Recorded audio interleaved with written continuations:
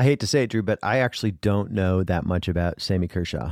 Man, Sammy Kershaw was a singer that every time he'd come on, my mama started acting a little different. And I was too young to understand what was going on, but I now realize the man was good looking, he could sing, and he was often singing to, for, and about women.